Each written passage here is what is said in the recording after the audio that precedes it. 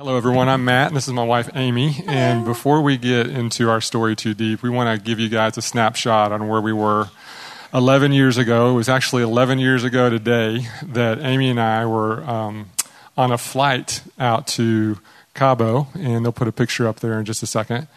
And we were on a couples trip, and so we were a young married couple, 30 years old, and what you're going to hear is just where we were at that point in time. This story tells exactly where our marriage was 11 years ago today. And so we, if you ever gone on a couples trip, one of the things that's fun about those is you're getting away from the kids. We had 2 young kids, and getting away from the kids, we're getting some time alone together. And you would think that it would be a great situation when you're on the beach with your spouse, someone that you were at one point deeply in love with, and you can't imagine better circumstances. I can't imagine better circumstances. It was a really nice place. It was a Mexican hotel, so we were deep into the culture. And Amy and I were sitting on this porch, and it was a perfect day, and we were having breakfast together. And we remember the story slightly differently, so I'm telling my version of it. But one of us looked across the table from the other one and said to them, I really don't like you very much anymore. And the other one responded, I really don't like you very much either. And we just didn't. And there was, for myself at least, I was not abiding in Christ. There was no fruit coming out of my relationship with Christ. And so Amy's going to give you a little bit more backstory on how we got there, and then I'm going to do that, and that'll lead to that point in time, and then we'll tell you where we came from there. Hello. Okay, so just jumping into the story. I'm originally from Texas. My mom and biological father divorced when I was about 2. And my mom remarried a good man when I was about 4, and he legally adopted me. And I think in my 4-year-old mind, I'm thinking, this is my dad, but I didn't feel like his daughter. And so I think that would start kind of the course down the road of me trying to achieve or to feel certain things that, weren't realistic, because obviously I wasn't his natural daughter. We were raised Catholic, and I think I would have told you that I believed in God at a really young age. I really would have called myself a Christian, but it wasn't really until later in college that I fully understood the gospel and grace. And so a lot of my childhood and growing up was very works-based. Looking back, I can see where I worked for validation, for acceptance, for my self-worth. And I think that really started with my dad, which that wasn't his expectation that he put on me, but I think that's what I was trying to achieve, to have that magic feeling that I belonged to him. And I think that just spilled over into my relationships with boys, and I made some bad decisions with that. And then ultimately that spilled into my relationship with the Lord. Matt and I met our freshman year at Texas Tech. We met once our freshman year. Matt will explain that more. And that was enough. But I remember who he was because he was really tall. And then that was it. And then our last semester of our senior year was when we actually had our first conversation. By that time, we had both become followers of Christ. And there was an obvious difference in Matt's countenance, the way he just carried himself. There was a softness, there was a tenderness there. Actually, because of some of the bad decisions I had made in my previous relationships, Matt was actually the first person I had told about one of those, and he was the first example of God's grace in my early walk. And that was incredibly attractive and appealing. And so I was really drawn to him, and we were the best of friends. It was the easiest. I always joke we had like Seinfeld relationship because it was just so easy to talk to each other and laugh, and we had a good time. We dated about 3 months and then graduated, and then we went to our respective cities for the next 15 months. And back then, because we just celebrated 18 years, there was no email or cell phones, and so long distance was hard. We sent a lot of letters, and we recorded a lot of cassette tapes that we still have, and we sent those back and forth to each other. And it was really romantic looking back at it, but it was a hard year for me. I was back in Houston. My relationship with my parents was strained. I was working really long hours, and I was trying to depend on the Lord, but I was really living in isolation. And so that just continued the pattern for me into our marriage. Yeah, so as Amy said, during our first social event, our freshman year in college, she met me, and I don't remember meeting her because I was probably not in a place where I would remember much. And so I was not doing very well as a freshman in college. And I don't blame her for having the reaction that she did, because it was a negative reaction to something that most women would have to a guy like me at that point in time. But God, through his kindness, did use some friends in my life to bring me to himself a couple years later. And as Amy said, we were at a different social event a few years later.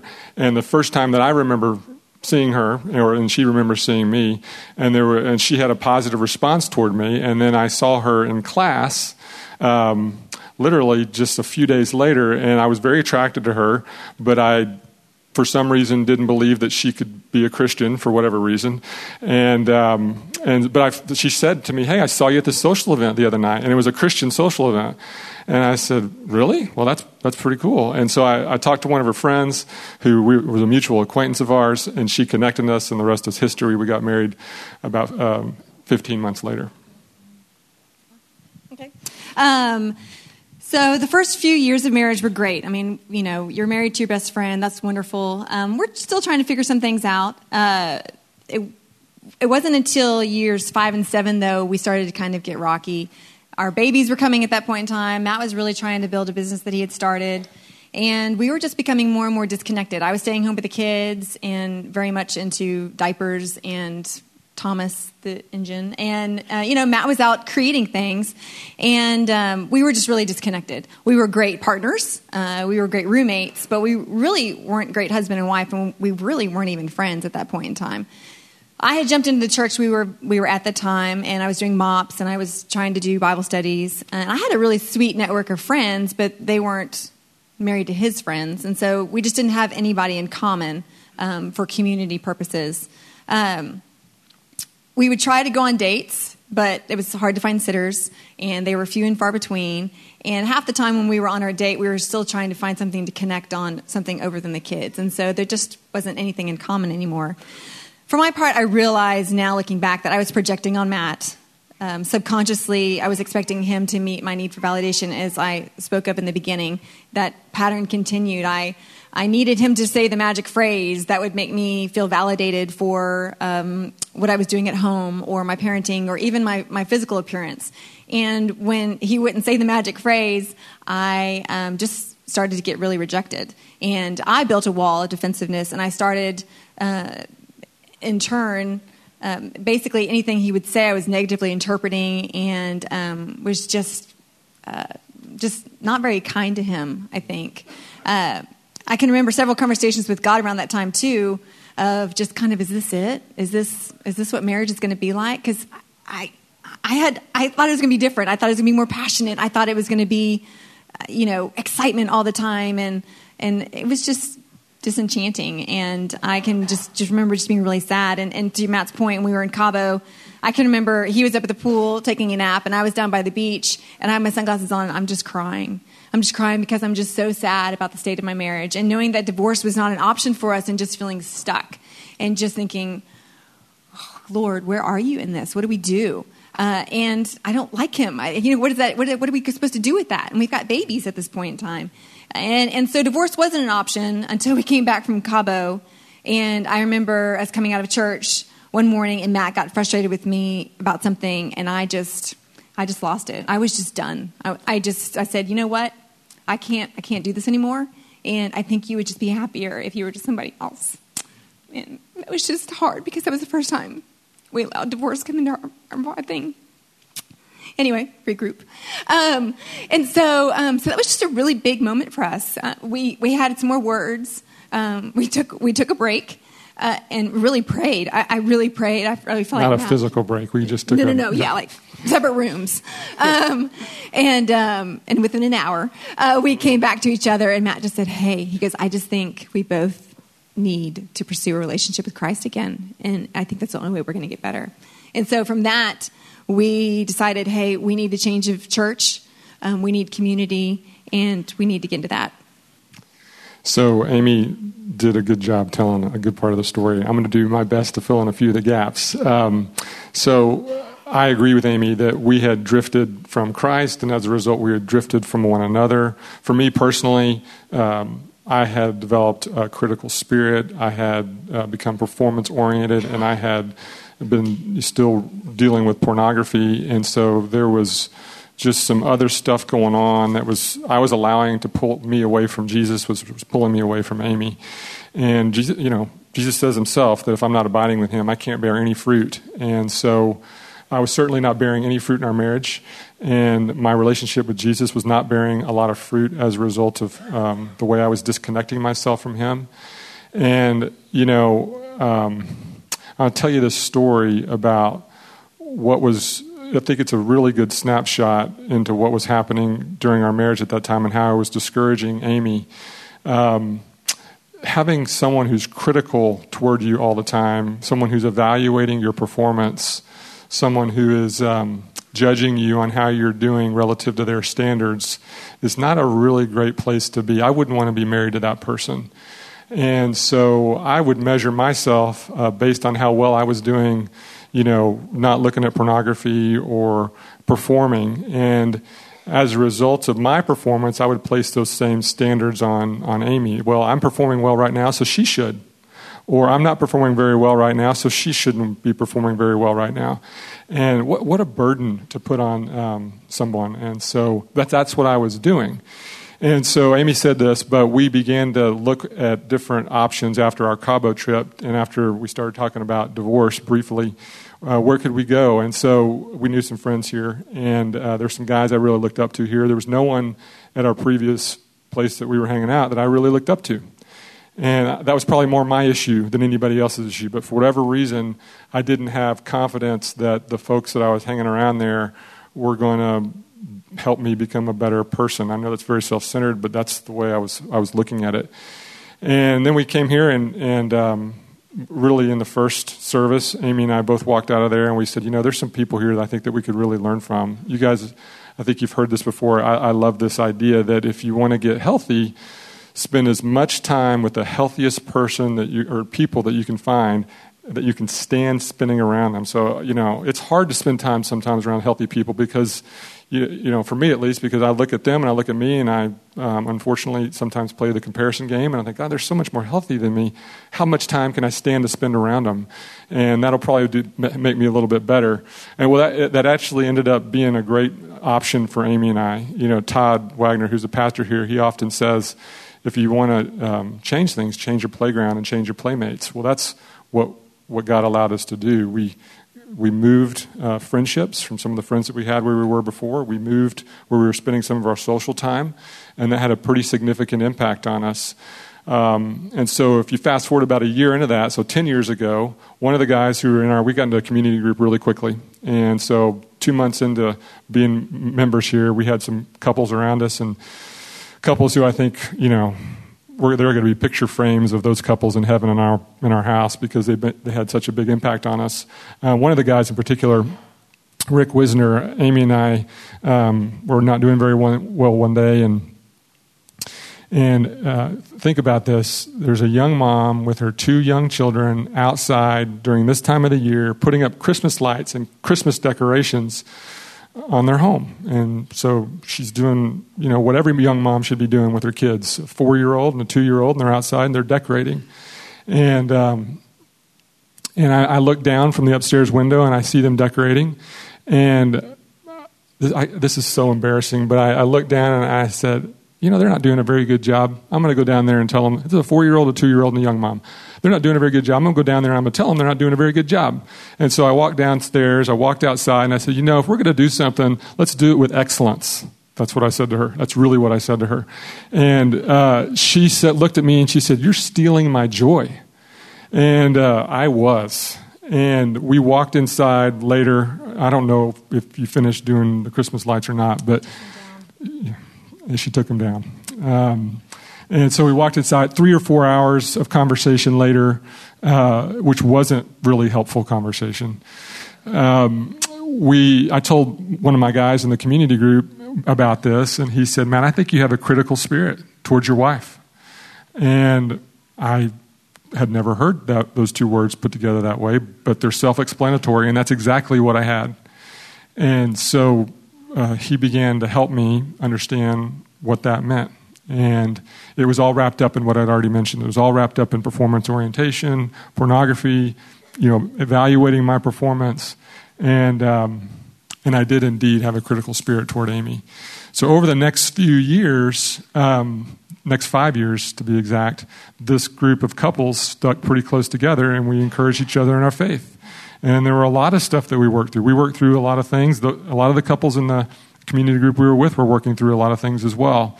But I needed to look accurately at my own sin. I needed to look accurately at what I was doing that was not very helpful to Amy or the kids that we were beginning to raise together.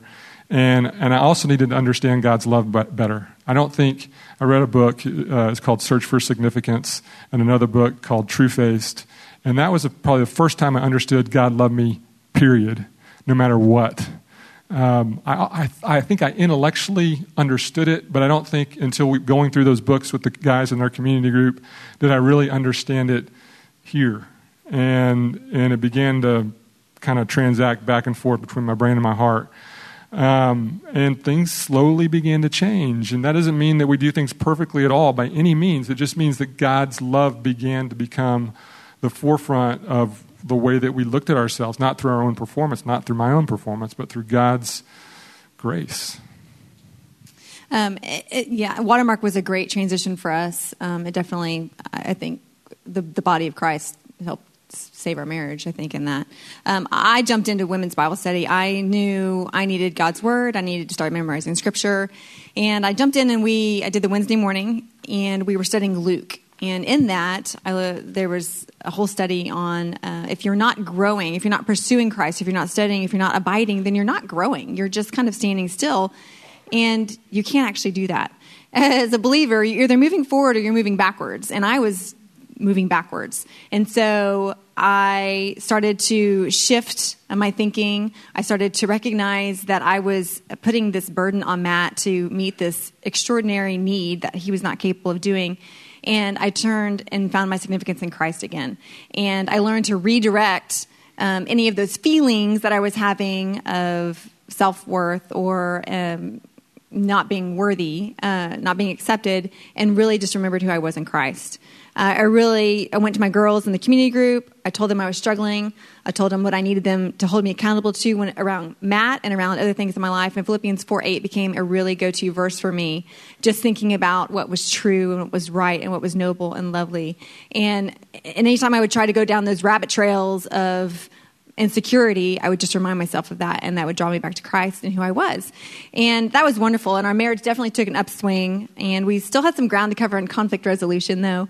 I was the majority of the weenie model, I would like to say. I definitely would negatively interpret, and I definitely escalated our conversations. We had to come up with phrases to stop the cycle of the need to be right. Both of us had a desire to be right, even if it was about who was that actor who starred in that movie, and you'd be surprised what kind of conflict would come out of that. And it was ridiculous, but it was real for us. And so we came up with, I love you more than this. And so one person would just say, I love you more than this. And you might grit your teeth, but you said, okay, I love you more than this. We won't talk about it anymore. And then more recently, we came up with, I could be wrong about that, in a way to just let the other person know that we're open to seeking to understand their side of things. And just making sure that when you want to be reconciled and redeemed to each other, it doesn't mean that you have to agree. It just means that you're loving each other in humility and love, and you're listening to them. And that was really big for us. And community has been super vital, just helping hold us accountable in that and calling us out in a Christ-loving way. It's usually the little things in our relationship that have led to the bigger arguments. And so those two little statements, as insignificant and silly as they might seem, we weren't arguing over big things. We were arguing over things that didn't matter. And Amy, I think you came up with both of those. Okay. And they've been great, right? And so, fast forward to this last summer, which we returned back to Cabo, and we decided to take another trip there and take the risk. Amy even said, hey, should we go back there? And I said, I think we should. We should give it another shot. Let Cabo redeem itself. So that's the second trip. And Amy and I had a great time together. It was a very, very rich time. The circumstances were very, very similar to the first set of circumstances. We may have had a little bit of a nicer hotel, but overall the circumstances were pretty much exactly the same, and the relationship had just changed significantly over the last 10 or 11 years. And I would tell you today, though we are not at all, please don't hear us say that we've got this figured out. But I would tell you, though, that I value Amy's opinion more than I ever have before. I don't make any big decisions without her, and certainly would love her input on all small decisions. Whenever I can get time with her, I'll take it. And the more time that I get with her, the more time I want to spend around her. That's crazy good stuff when I can say that to you and say, I absolutely love spending time around her. We go on walks together, when we are having our Friday lunch dates, which we try to do every week. We try to go on a Friday lunch date every week, and we'll just download with one another what happened throughout the week. And she has incredible insight and wisdom to offer me on all things, but especially in the context of relationships. And so if I ask her, honey, this is something I'm dealing with at work, or this is something I'm dealing with one of my friends, here's the information. Can you help me think through this? She is incredibly helpful. Now, I say that, I'm not trying to evaluate her performance. I say it because I love her, and I value her input, and I value her feedback, and she just helps me in a way that I don't even know if I was open to 10 or 11 years ago. And so she's my best friend, and doesn't mean we don't argue, doesn't mean we don't sometimes say, I don't really want to say I could be wrong because I really think I'm right. But it does mean that we love each other in a way that was very, very different than 10 or 11 years ago. And, if I can get it, I'm going to spend the time with her. And just lastly, we would just love to leave with you, just through the course of these years when we've been intentionally pursuing Christ, and it has been amazing. He is amazing, and all the glory should be given to him, and praise absolutely for where we are right now. Really, I think both of us realized how much we loved each other as best friends. I love Song of Songs in 5:16. It says, "This is my friend and my beloved." And that verse just struck me of, he is my best friend. He's my partner. He's the one. And so it shifted our thinking into realizing that, hey, he's my brother in Christ, first and foremost. And so I should be looking at him through the lens of God and not responding in my flesh, because I've been given the great privilege of praying for him, of spurring him on, and for my part, for making sure that he finishes the race strong, because I'm going to be held accountable for that. And God is crazy about this guy, and so am I. And so I would love to encourage you guys to look at each other as brothers and sisters in Christ first, and then friends, and then spouses. And it really is in that order, because once you've got that harmony of this relationship is one, that friendship naturally comes, and then there's just a natural affection and a desire to kiss one another. It just happens. And so I would really just love to encourage that. I think it's been critical for our thinking, because we do struggle and we do get lost in our circumstances sometimes, and so it's important to refocus. So just my response to her choosing to look at me as her brother in Christ and her friend first before some spouse that has a certain set of expectations to live up to or not, depending upon how our relationship's going, that has been awesome for me as her husband, because I realize when she's giving me coaching and feedback and encouraging me that she's doing it because she's trying to help me get to heaven in a way that's going to be honoring to Jesus. She's not trying to figure out how she makes me into the perfect husband. She's trying to figure out how she makes me into a man that God looks at and says, well done, good and faithful servant. Come. Thank you.